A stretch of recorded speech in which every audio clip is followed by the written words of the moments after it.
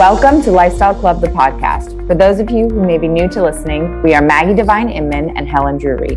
We're both wives of former professional footballers, and together we have created an online community for wives and partners of current and former footballers. The reason we created our very own podcast was to give a voice to this community of mostly women. So often we hear the football story from a player's perspective, but on our podcast, we hear from the partner, a player's closest support system. Our lovely guests give us a peek behind the curtain, sharing their stories and giving an insight into their life in football, tackling a range of subjects from mental health, supporting their partner, and to breaking down stereotypes. Today's podcast, however, is a little different, although just as exciting for us, as we were given the opportunity to speak to the Professional Footballers Association's new Chief Executive, Maheta Molongo. Maheta took over from Gordon Taylor, who had previously held the role as head of the Players' Union for over 40 years.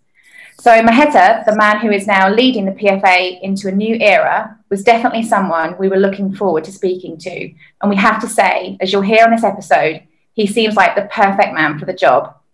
Having been a professional footballer, he has that personal insight into the challenges footballers can face during and after their careers and at all levels of the game. He's worked in football as the CEO of a Spanish football club, and he qualified as a lawyer after retiring from playing, which that in itself has given him a unique perspective of elite level football. We are also very excited to announce that we are officially partnering with the PFA on key initiatives around mental health, well-being, education, and life after football. We are thrilled to be working alongside the PFA on making sure wives and partners are getting the support and resources available to their partners. In today's episode, we discuss the important role wives and partners play in football. So often it is a role that is unrecognized and undervalued. And all we have to say is that we loved speaking to Maheta, and we really hope you enjoy this episode. Thank you so much, Maheta, for joining us today on our podcast. We are so excited to speak to you. And how are you settling into your new role as the PFA Chief Executive? Very good. Thank you for having me on the program. It's been a very intense start, and talking about partners and wife. I think it was very important for me, for my family to be settled, it's tough to start a new job, start a new project, new adventure, and you've got, your family in the hotel for a month and a half, and, you need to try to come to terms with having your family settled at the same time, trying to kind of move forward what you're trying to achieve. And it's been intense, it's been good. I just feel that the PFA is a wonderful organization. I was a member myself of the PFA. I benefited from the PFA. I was keen to see whether what I saw from the outside of the building would be the same as what you see when you're inside, because I've learned over time that one thing is what people perceive from the outside, and we seem all to know what is best for a company when you look at it from the outside. We're all very expert and and knowledgeable.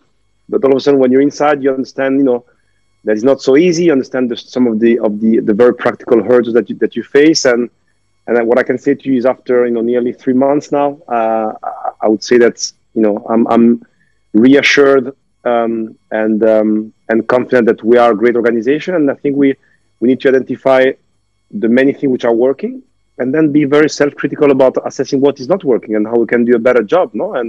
And I think when people see that you do things in good faith, I think people are supportive. And so far, I've been very welcomed everywhere I went. So I can only talk positively about the experience so far.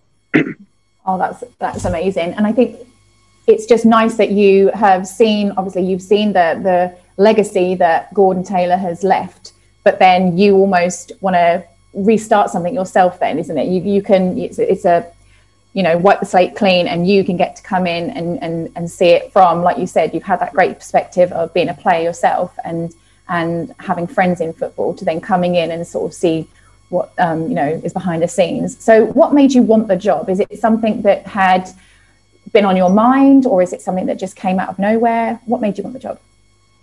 Well, it's one of those where you just think that sometimes opportunities cross your path, which you just think is just the perfect fit, if you wish. To be honest with you, I was on the way to a club. I had I had an offer letter signed with the club, and all of a sudden, I got headhunted to take part in this process to become the chief executive of the PFA. I was very impressed by the fact that they took it so seriously. So this was like a proper, 4 or 5 interviews, 90 plus candidates. So it was not about, oh, about football, you've got a few friends, come along and run the thing. No, it was really a proper process. I was very impressed by the new structure of the PFA. We know now we have a players board, which represents all the players at all levels, including WSL, which I found fantastic. And on the other hand, we have a new operational board, and we have very, very top people on that board. Someone from TikTok, someone from a very senior position, someone from Amazon Web Services, former Secretary General of the Turkish, Federation, the vice chair of the Commonwealth Games. So, in a way, I found this was not any organization; it's the oldest union in the world. Second, I was super excited to see the fact that they took it so seriously and to be a proper kind of hiring process through an external company and done in the proper way. Third, it was fantastic to be able to work alongside players who get it, who have a real need and wish to be part of the process and kind of have a strong voice. At the same time, complemented by people who have a strong corporate background to really make something really, really nice. And my old track record says that in the end, I was a player. Sometimes I say to people that the fact of being a mediocre player plays to my advantage right now because I've been around. I was in the championship, I was in League One, I was in League Two, I was even in the conference. I've played in different divisions abroad, and in the end, you've been around. You've had more bad days than good days, so you understand what it means to be sub, to be on the bench, to be out of the squad. To go to Atletico Madrid with 18, thinking you're gonna be the next Fernando Torres, and before you know it, you need to move on and go to Germany second division. Try to make something up with your career. So I think this was good for me. But then this was complemented by me becoming a lawyer. I worked for 10 years with a very good law firm, U.S. law firm in Madrid. Then became the legal counsel of Atletico Madrid, which gave me. So as a player, I knew probably the lower division, more modest division. Then as a non-player, that's where I learned about the big players, the big agents, the big club, what it means, because sometimes it's almost a different sport, right? I mean, the demands on one and the other is just different, no? And then I moved on to become the chief exec of a club in Mallorca, which wasn't bad either, so you discover the other side. And to be honest, the main reason was because I just saw so many things which were just wrong. So I saw stuff in my office which was just wrong, So the way that certain clubs kind of have treated fellow teammates or even myself was just wrong. When I was at Atletico Madrid, I was thinking, wow, I mean, those are people making millions and they don't even read their contracts. They are with agents who don't even kind of do the job they're supposed to do, who make more money than them. I mean, come on, you just cannot making more money than your player, and then you move into an executive role and you feel sorry because some of the players come to you as chief executive and say, help me. And I'm like, I'm the club, I cannot help you. And I think as a union, we have the opportunity to just be that independent sounding board. We're not here for the money. My salary does not depend on the commission. I'm here to try to help you. Then if you want to listen to me, great. And if you don't want to come, no problem. So long story short, that this is why I felt it was a great opportunity to come back to the UK and enjoy what I understand is a fantastic country and a fantastic league. And the family have come with you. You said earlier that the family have come with you. How's that gone? Yeah, I mean, to be honest, I'm lucky enough to have an amazing partner. She's been great. I mean, I've known her ever since I moved to Madrid, and so we studied together. Oh. And then we became married, and then we got kids, and it's incredible because she was the one pushing me to go for this role. Because we saw it also as a family project, for my kids to be able to come to England, learn proper English, learn a new culture. I mean, London is such a wonderful place in terms of opening your eyes to the world and becoming much more flexible in the way that you approach things. So she was great, and from day one, during COVID, you're thinking maybe they can live in Mallorca and then commute. And then I go back and forth, but said, no, I mean, we come here, want to be together, we want to kind of enjoy or suffer together. And, as we were saying before off the record, I think in the end, the family is your anchor, is that anchor which hopefully does not move because all the rest moves. You know, the club, you change agent, you change friends, unfortunately, because as we all discover, you know, you don't have the same friend when you win than when you have when you lose. And I was lucky enough to always have that anchor who, you know, my wife in the end is a person who tells me I'm not as good as people tell me when things go well, and just also tell me I'm not that, you know, bad or crap when people tell me I'm crap, you know. And you need that. I think you really need that, and a lot of time you see people struggling in their career because they don't have that anchor, you know. And you need an anchor, and it is your family, it is your partner, it is your kids, you know. Yeah, definitely. So Gordon Taylor, who was in your position before for over 40 years in the media, he was the person that they all went to for good and bad, and it's quite a powerful role, your role. Do you feel that the job comes with a lot of responsibility and pressure from the media? Yeah, but you know, in the end, it's part of the job, you know. And when you take on certain position, you need to accept that you're gonna be exposed. You need to accept that people will hear from you. I think you need to pick when you need to talk and when not. I'm not the type of guy who needs to be constantly in the press, kind of making a point. I think nowadays there's too much noise, and I think sometimes it's good just to when you say something meaningful that people remember instead of being all the time there talking for the sake of talking. I think there are enough people doing that already.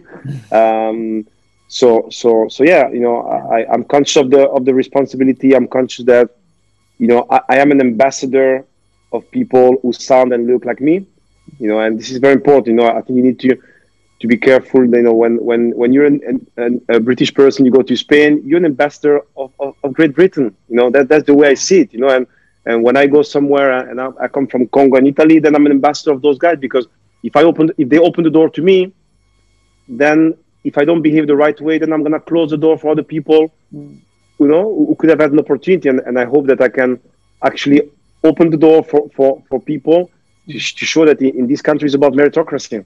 And it's a wonderful story, you know, because in the end, I'm not friends with anyone, you know, well connected. My parents are not any fancy type of, you know, I just work hard, you know. So I think it's a good message that this happened in this country and this happened in this union. So yeah, and I'm very conscious of that. That's why I feel the responsibility, not just about the role, but also about the fact of saying, well, people who you know, who could follow me thereafter need to have the door open, not closed. Yeah, very true. As a player yourself, you played for clubs such as, was it Brighton and Lincoln, Oldham Athletic? That, like you said, you went down you played for all different type of leagues. Did you know much about the PFA as a player? Well, incredibly, you know, the PFA, when you compare this union with other union, the PFA is a very, you know, it's a very strong organization. You know, it does a lot for the players. You know, when you go, for example, to Spain, you know, the union is nowhere near what you have here. You know, we need to. The problem, you know, sometimes people just take things for granted, and the PFA has achieved a standard contract, meaning when someone comes to this country, all it needs to do is agree on the money. That's it. All the rest is covered. When you come to this country, without you contributing, the PFA contributes to a pension scheme. This is just money falling from the sky, which you have not contributed to yourself. It's unbelievable.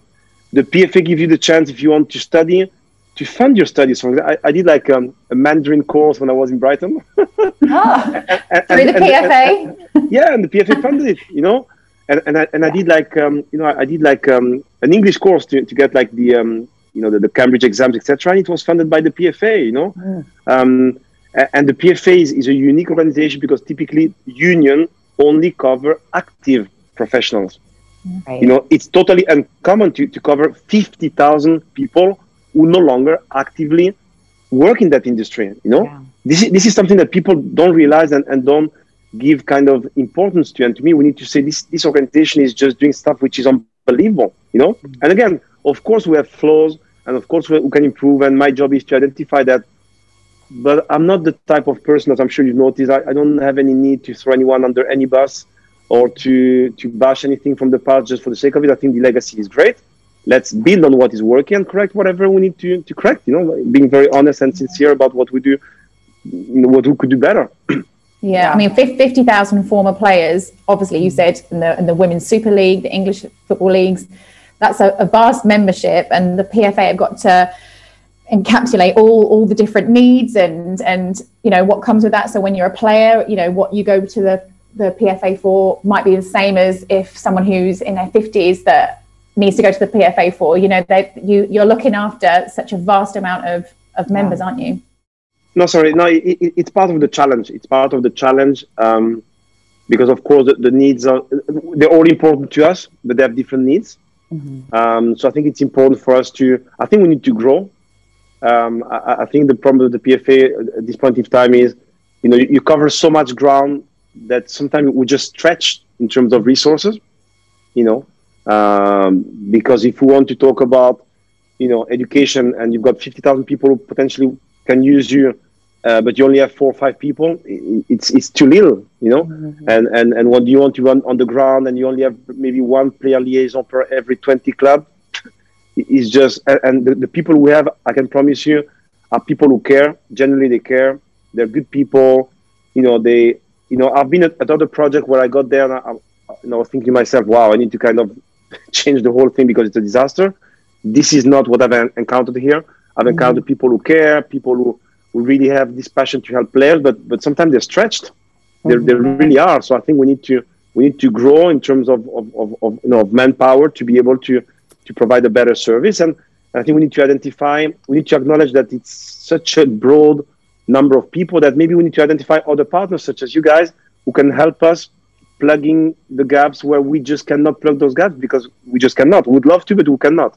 Mm-hmm. Yeah. I think that covers the question we were going to ask about what changes you've made and what you would like to make in the future. You know, it seems like you've got your ideas of what you want to do, and it's fantastic that you've come in with such energy.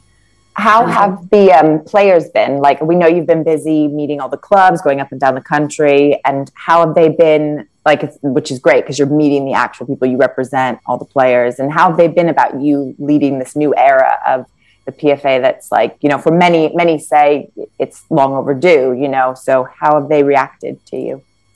It's been great. It's been great. You know, I made a point of, people ask me, you know, what is your manifesto? And I'm like, sorry guys, but I'm not a politician. You know, I wasn't elected because I had a manifesto, because honestly, it's not about me.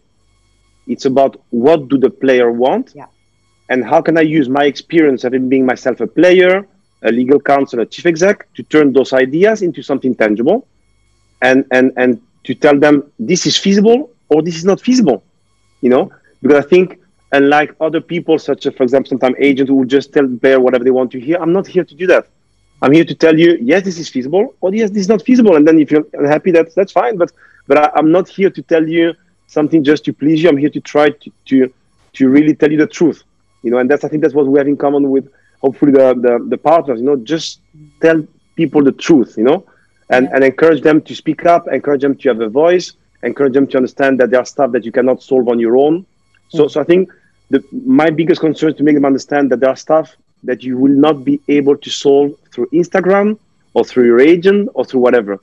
We need to solve this collectively, you know.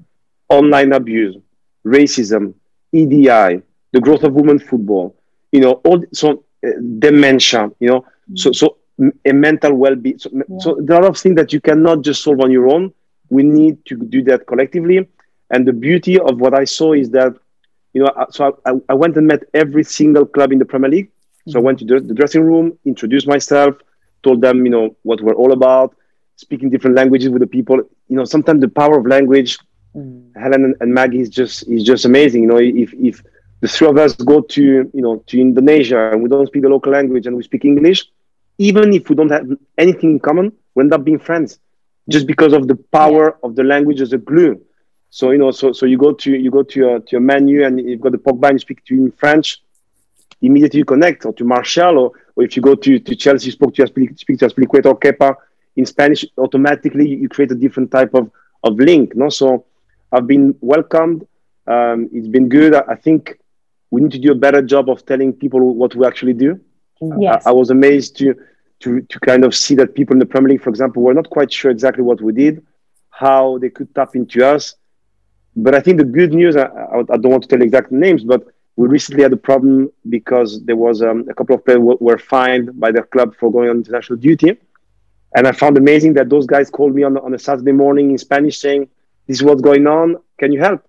And I was like, well, that's exactly what I'm here for. Yeah. That's exactly what I'm here for. You know, you don't need to be taking the hit on your own. I'm here to take the hit because that's my duty to be the bad cop and protect you if I can. You know, you don't need to go yourself and fight with your club. Let us try to help you, you know, and try to find a solution which is good for everyone. That's amazing though, because that shows your background of learning different languages, your experience as a lawyer, your experience in football. The players of such high caliber, like you said, you went to the Premier League dressing room. That trust you're building already, the fact that players can ring you up and ask you for your advice, that's priceless, isn't it? But also, Helen, because I spoke to them very straight, you know, and I said to them, what we all have in common here is that once this is finished, our phone goes silent. Yep. Guys, I'm gonna lie to you. This is the reality. And there was one instance where I went to Leicester, you know, and it was great because Brendan Rodgers is a great coach and he made us feel so welcome. And Kolo Touré, the former centre back at Arsenal, was there. And when I said that sentence, I said, he said, you know, yes, you're right. And he's Kolo Touré. So if Kolo Touré says, yes, my phone went silent, well, you know, you got a Madison saying, wow, okay, well, you know, if this guy said that, you know, I may kind of start thinking about what's next, no? Because this is coming, you know. So you know, and I'm sure you've seen that yourself with your respective partners. You know, I think it's a generation of players who care, they're informed. You know, they want to have a voice. They want to be part of the conversation. It's very different from my own generation where, you know, we just got an instruction. It was an instruction. That's it. They said A and it was A. There was no space for B. You know, nowadays, they said to you, why A and not B or not C? You know, I want to, you know, I'm not just happy to be told, you know. So it's very interesting. And that falls down into the managers. I think the new era of managers out there, the younger managers coming through, they're in tune with that. You know, the emotional side of football. They're in tune with listening to a player. They're not just leading, they're listening. And that is part of being a leader, isn't it? It's listening to what your players are saying. It's understanding how they're feeling. And I think the younger generation of managers, obviously older, there is some other managers out there that are older that have this way of thinking, but not, I think from when our husbands were playing, it was a very different type of manager out there. And because that's all they knew, that's the only way they knew to manage. But I think a multi-millionaire or a player that is in the second division, ultimately they all sit on a bench, they all get injured, they all suffer, can potentially suffer with pressure from fans and managers and clubs and their own mind. And irrespective of how much they make, they all have the same issues, don't they? They, you know, if you're suffering, no matter where you come from. So I think you're absolutely right. You're absolutely right. And we had an issue during this transfer window with the club, but I think it was a championship club, where the manager was just one of this type of old school. And they're saying, well, it's old school. I said, no, it's not old school. It's wrong. This is not old school. This is just wrong. Oh, yeah, but but football is a tough industry. Yeah, I know it's tough. I know it's ruthless, you know, and you need to be resilient, but it doesn't mean that to become resilient and tough, you need to treat people in a way which in a normal company would not be tolerated for 1 minute. Yeah. So some of those behavior and some of the stuff that you hear in the dressing room, unfortunately still sometime now in football, is unacceptable. Yeah.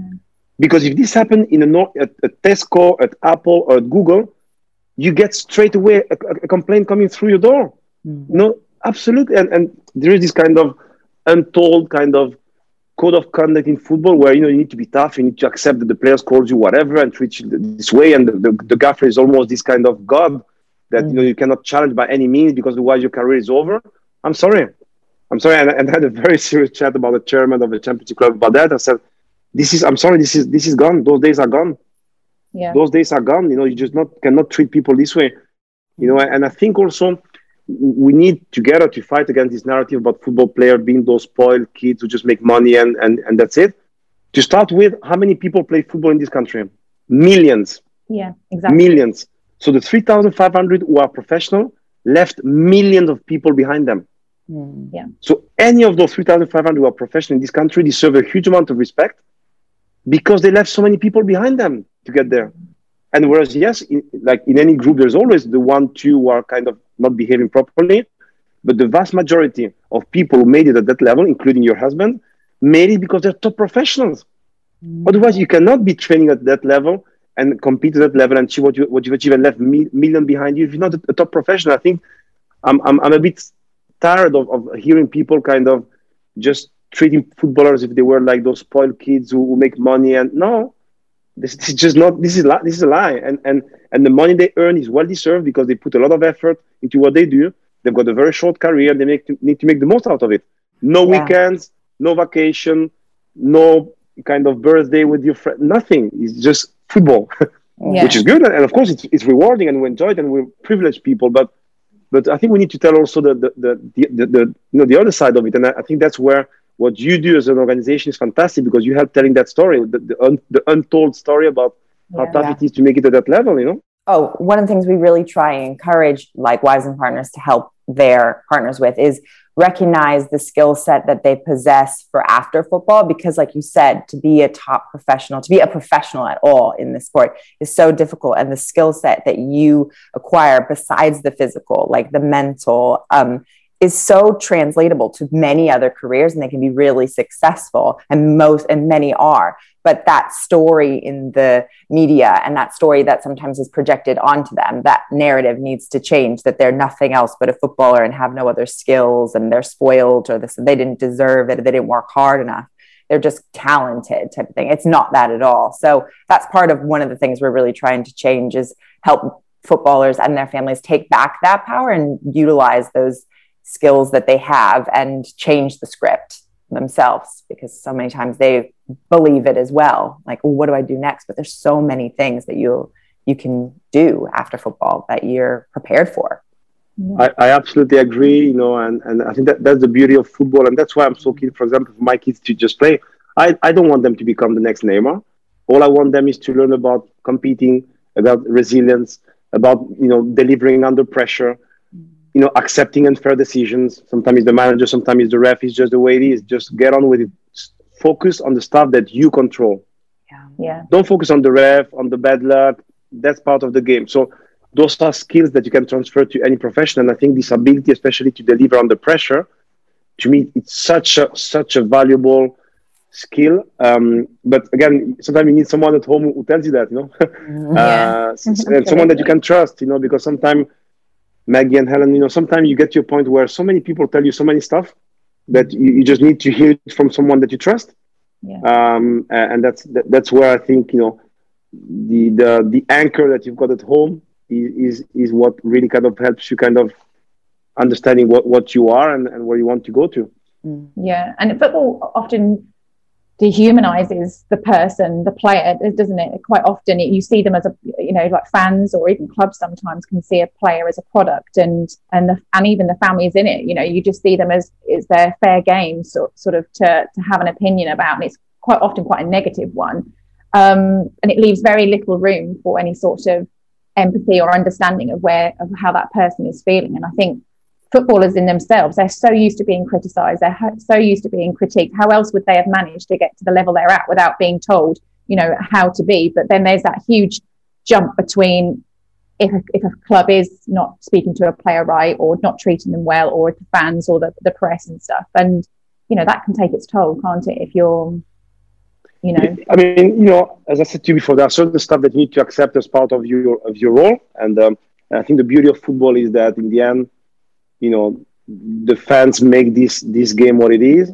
But I think you also need to understand that it's a very strange profession, because there are very few professions where everyone has an opinion on what you do without having actual knowledge about what they talk about, you know, in the sense that, you know, the basis for the comments are, oh, I watch a lot of football games.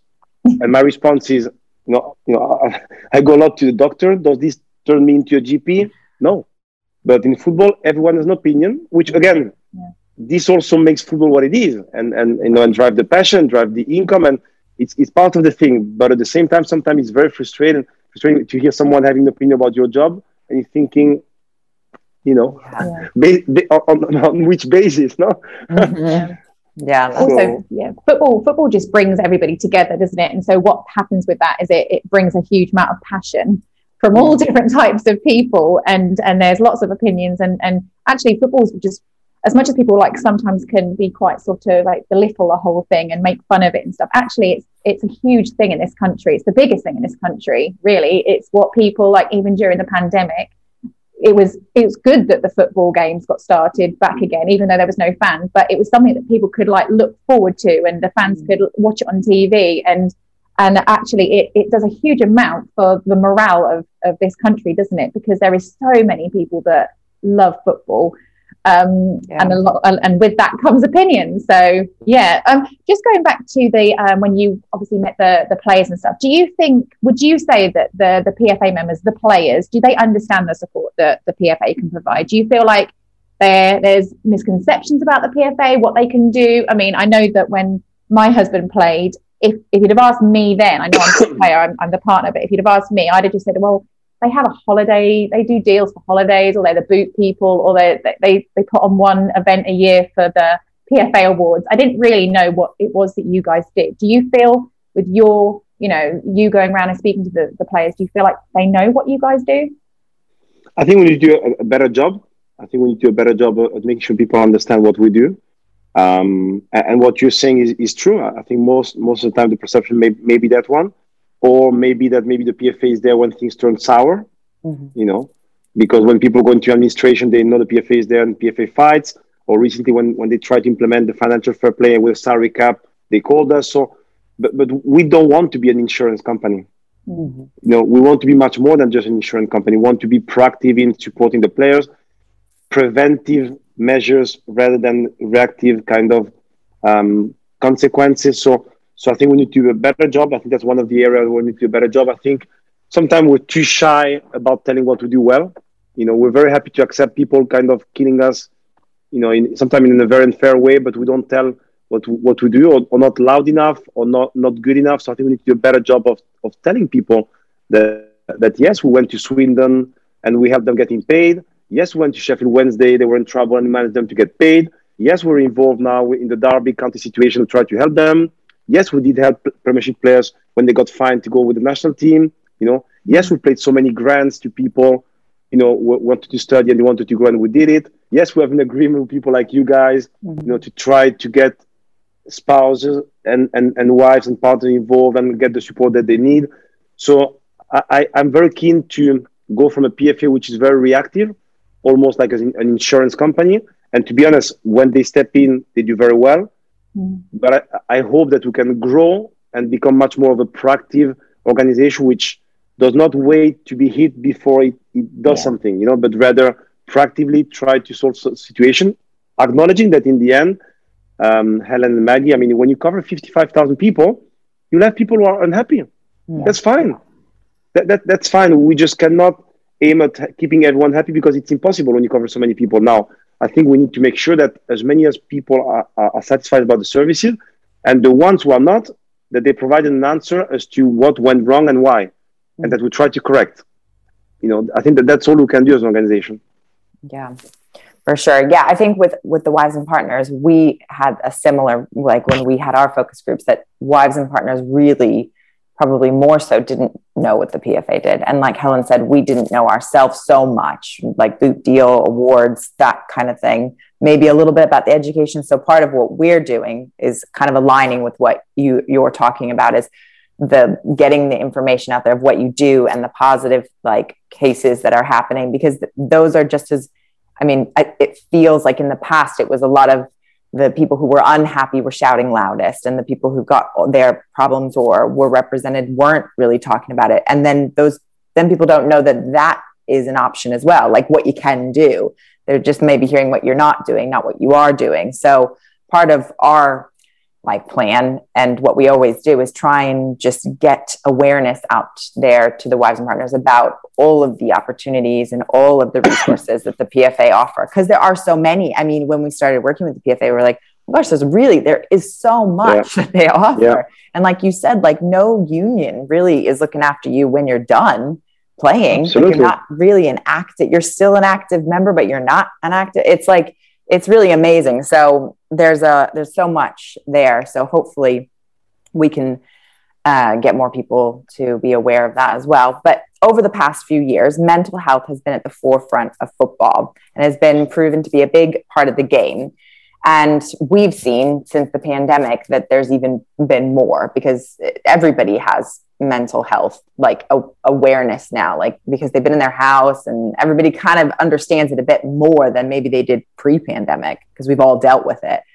With that being said, has COVID changed? Like, we know what the PFA offers, and we can talk more about that, but has budgeting been able to support the full range of what is available to the PFA members with like an increase in maybe members asking for it? Have the PFA been able to still offer the full range of support for mental health? Well, I think we were discussing that before, again, offline. I think what I feel is the PFA is stretched in terms of resources, in terms of manpower, personnel.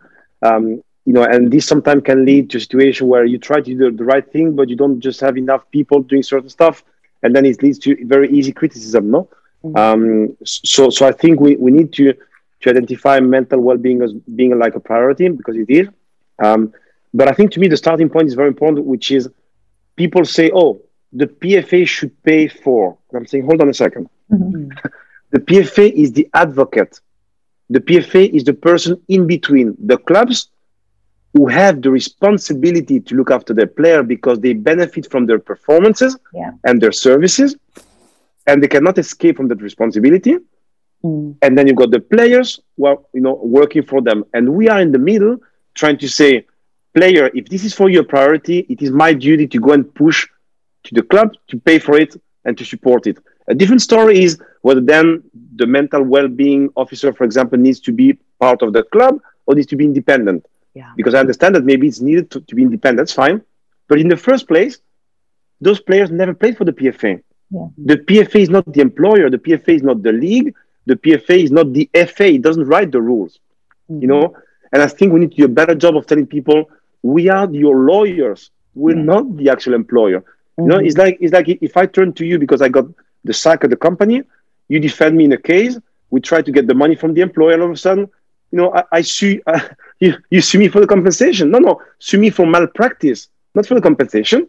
The compensation needs to be with the employer. So I think, going back to your point about mental well-being, I believe that we clearly, to me, it's not new because it was there, but maybe it has obtained more visibility as a result of COVID. So people all of a sudden said, okay, I'm fine to say I'm not fine. And I'm fine to speak up because it's so tough. I just cannot keep it for myself. And as people started speaking up, then others, in football, there's a lot of this macho alpha type of mentality where I'm fine, I'm okay, and I'm this strong guy. Yeah, but we're all human beings here, and we all suffer equally, and it's not a question of money. So I think people have kind of spoken up more. We're keen to kind of support it more. Obviously, we need the funds to do that, and we've got like important negotiation coming up with different stakeholders who fund us.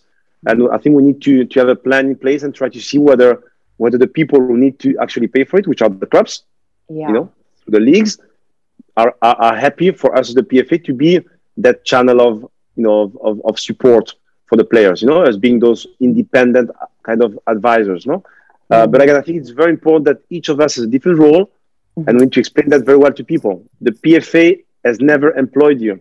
No. Never. And the membership fee that you pay to the PFA, this is symbolic.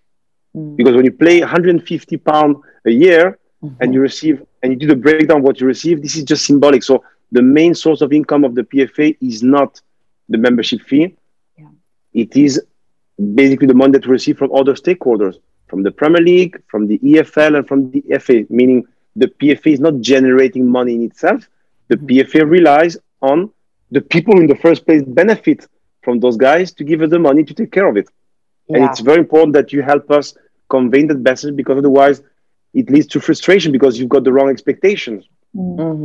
Yeah, like they're barking up the wrong tree kind of thing.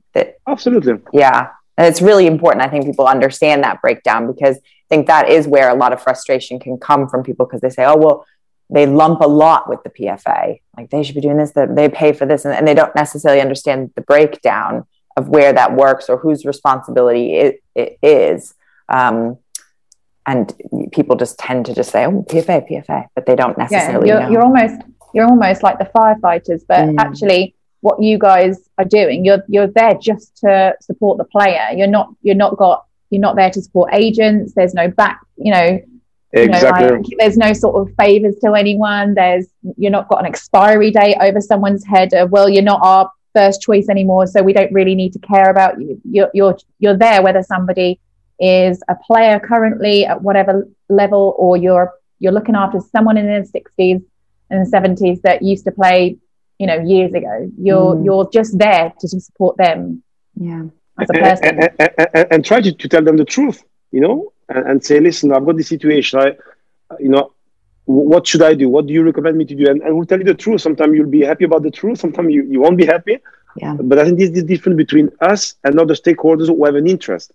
Because the club have an interest, agents have an interest, the league has an interest, everyone has an interest, but we're here for you.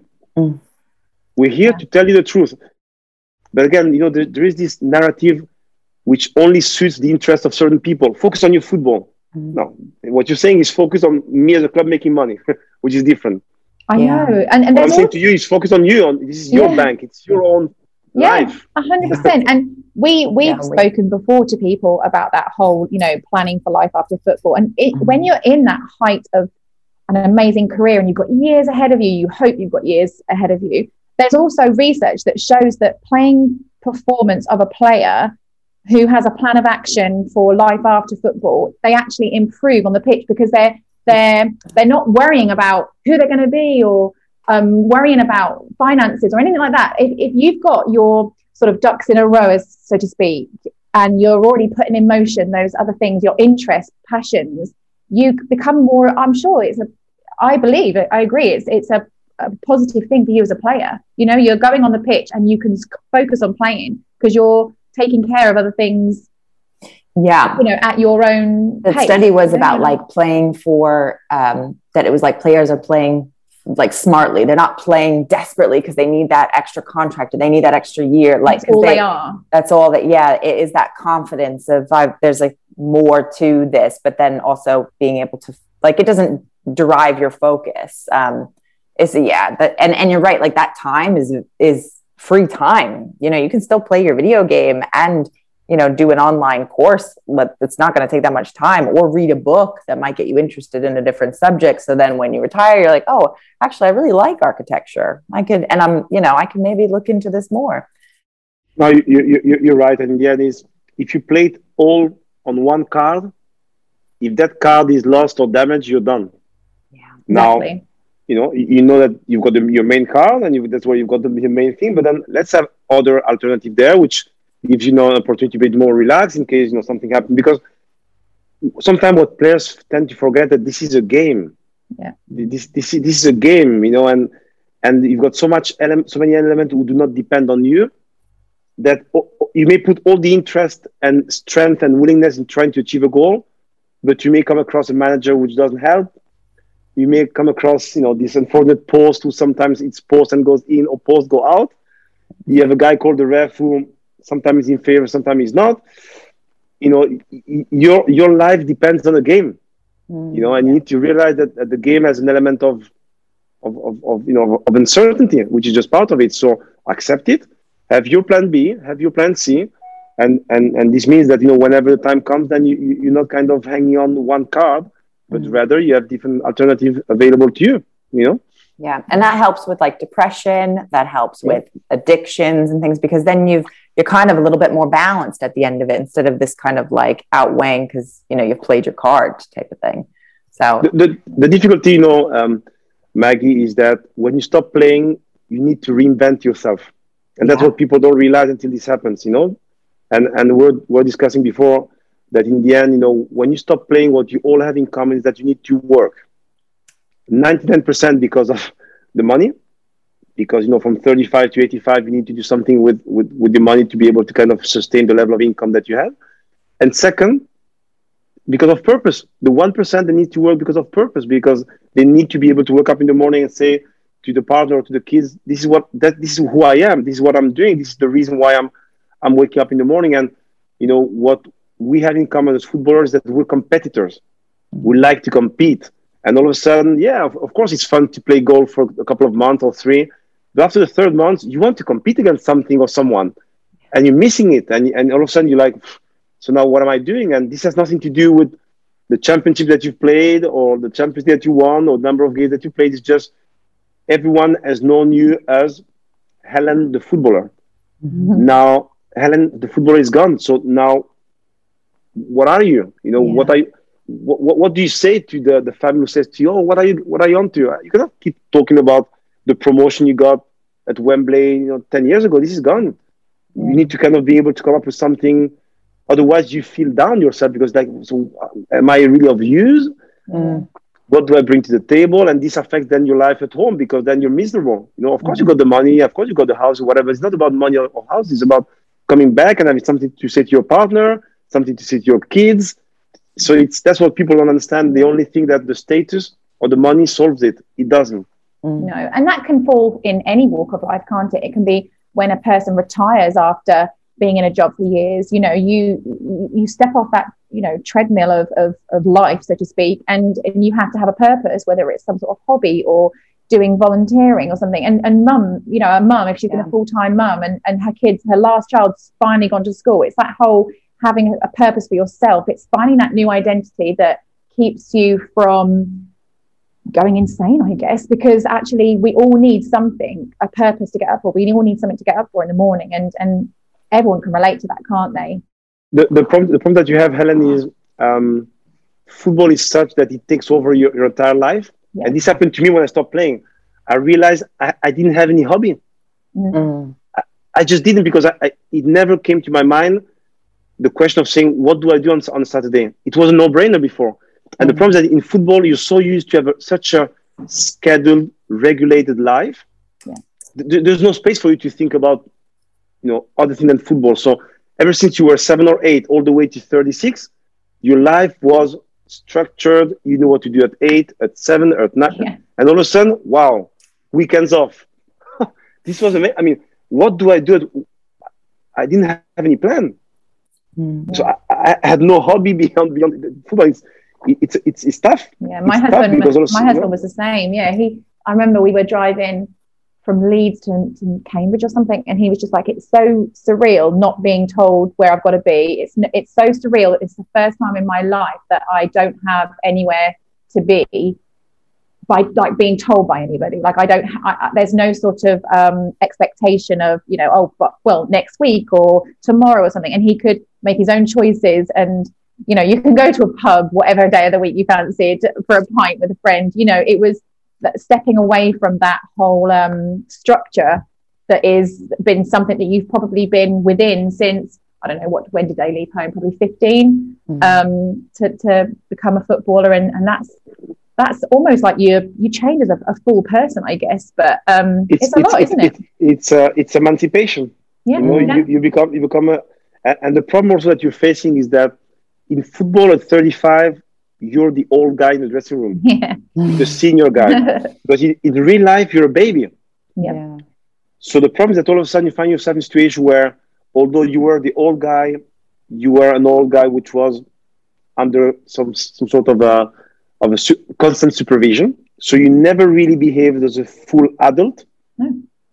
All of a sudden, this stops from one day to the other, over. No schedule, nothing. No one tells you. You just need to kind of come up with the whole thing. I mean, typically people retire, but at 65.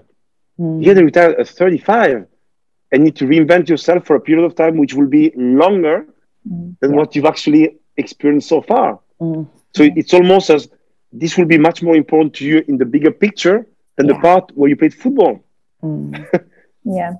Absolutely. It's so hard that impacts the partner, doesn't it? That whole thing, what we were talking about, impacts on the partner. So when a player is retired at whatever age that may be, he's then that transition he's going through is being witnessed by his partner, who's going, well, do you have any answers for this? And he's probably looking at her going, I'm looking at you for comfort here. And then the whole thing, and that's why that whole retirement period is quite a tough one for the families. But speaking a little bit more about that, we talk about how we all need stability in our lives, and as you know, having been a footballer yourself, the football is an unforgiving industry, and it's often at home where the players can piece themselves back together ready to go out and perform week in, week out.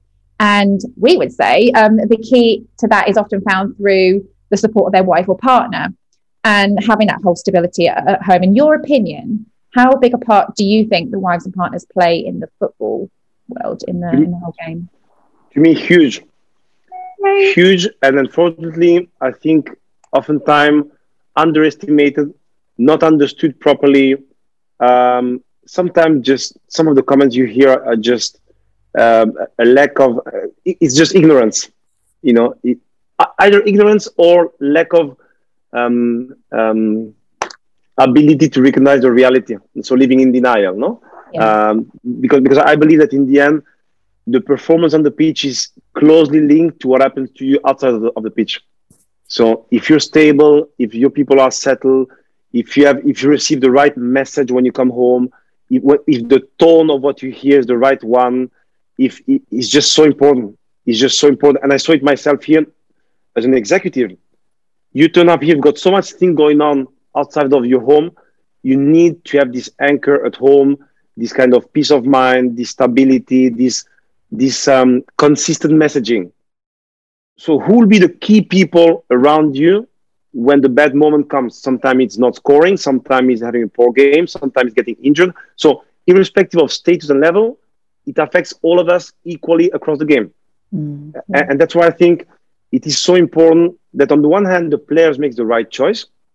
But to me, and that's where I think organizations such as yours can play a key role, it's also about almost training or explaining to the spouses and partners, what will you encounter?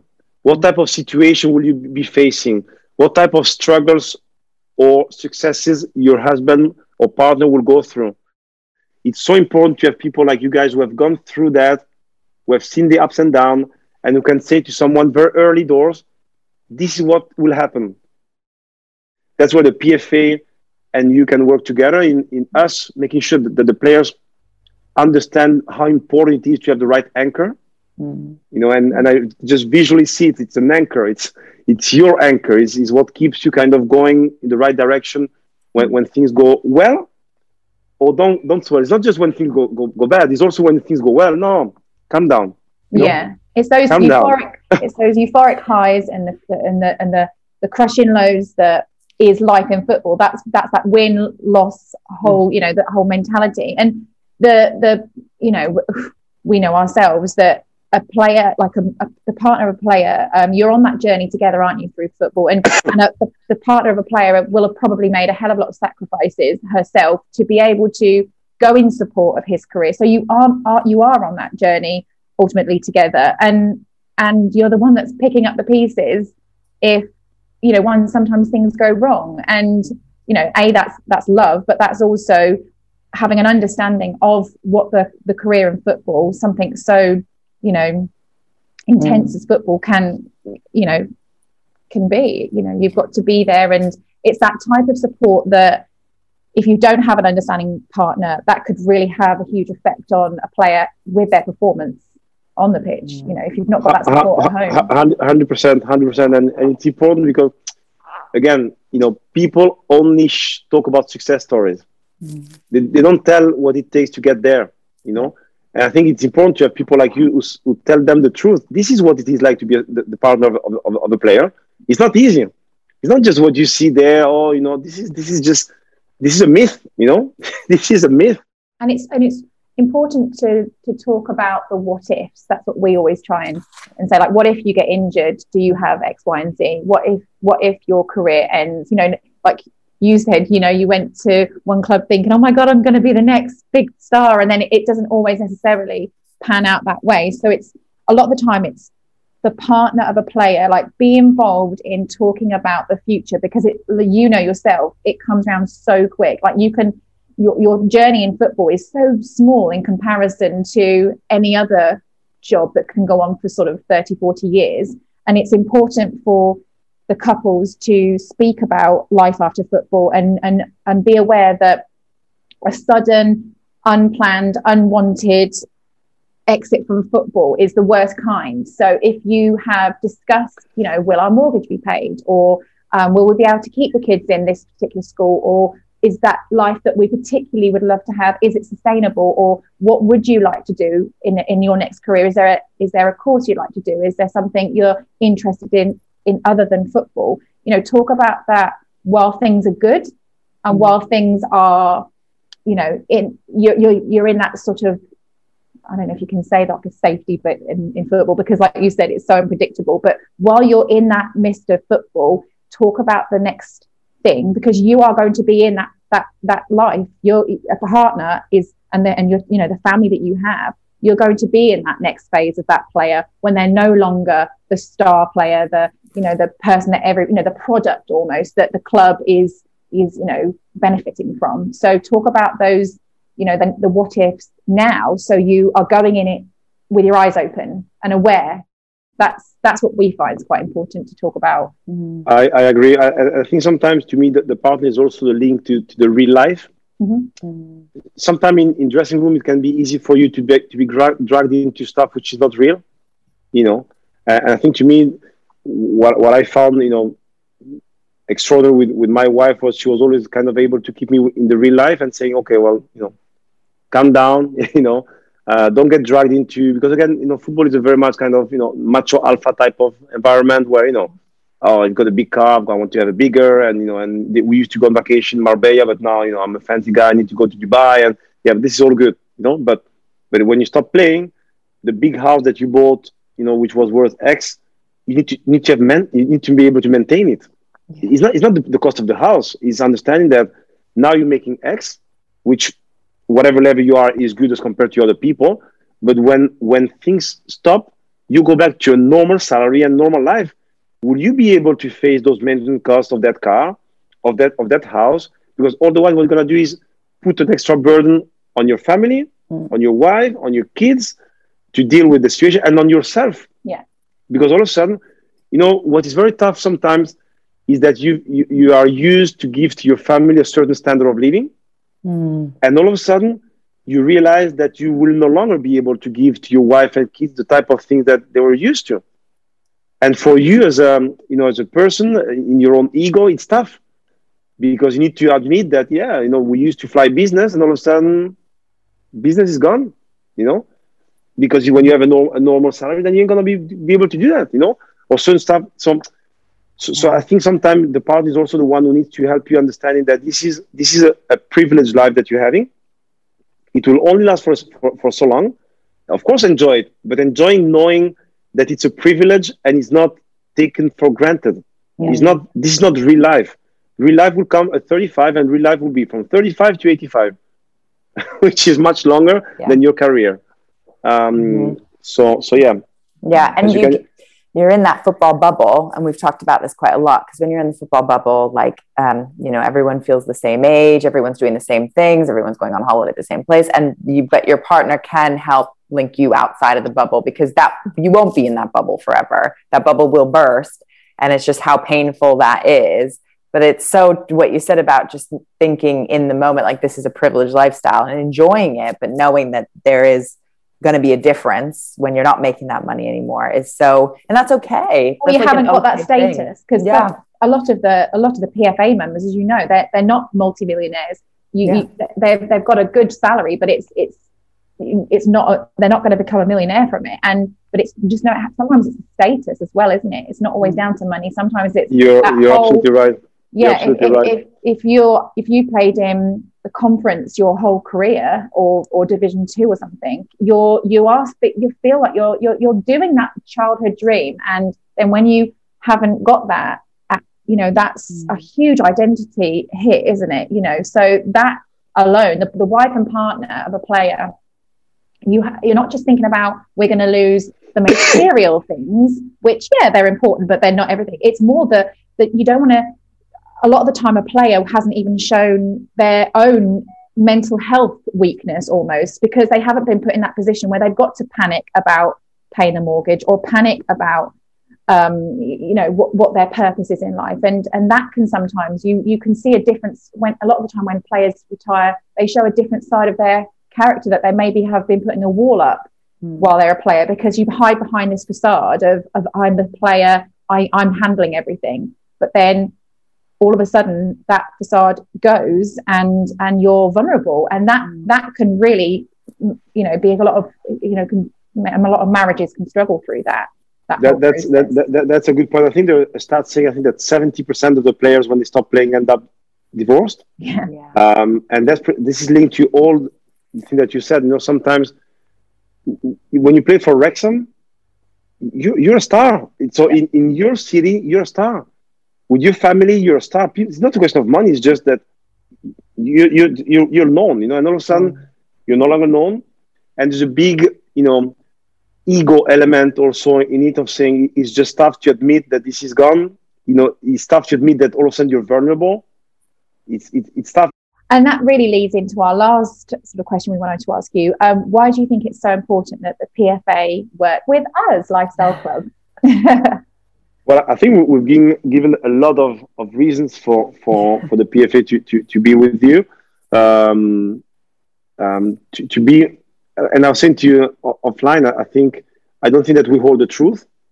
I think that since we're here to serve the players and to be player-centric, I think we want to hear from the people who are the closest to the player, but the real players, not whatever they want to convey to the world sometime on Saturday, on Sunday, but rather who the real person is. And I hope that with your help, we can maybe kind of serve the players better, understand them better, provide them a support which is more tailored to what they actually need, and not what they project that they are, but rather what they actually are, And I think that's where we can really kind of hopefully do that together.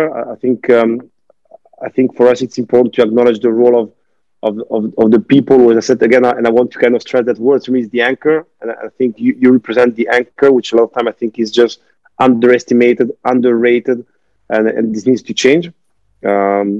And hopefully we can help you helping us, and vice versa. No, so yeah, I think that's exciting. Oh, thank you.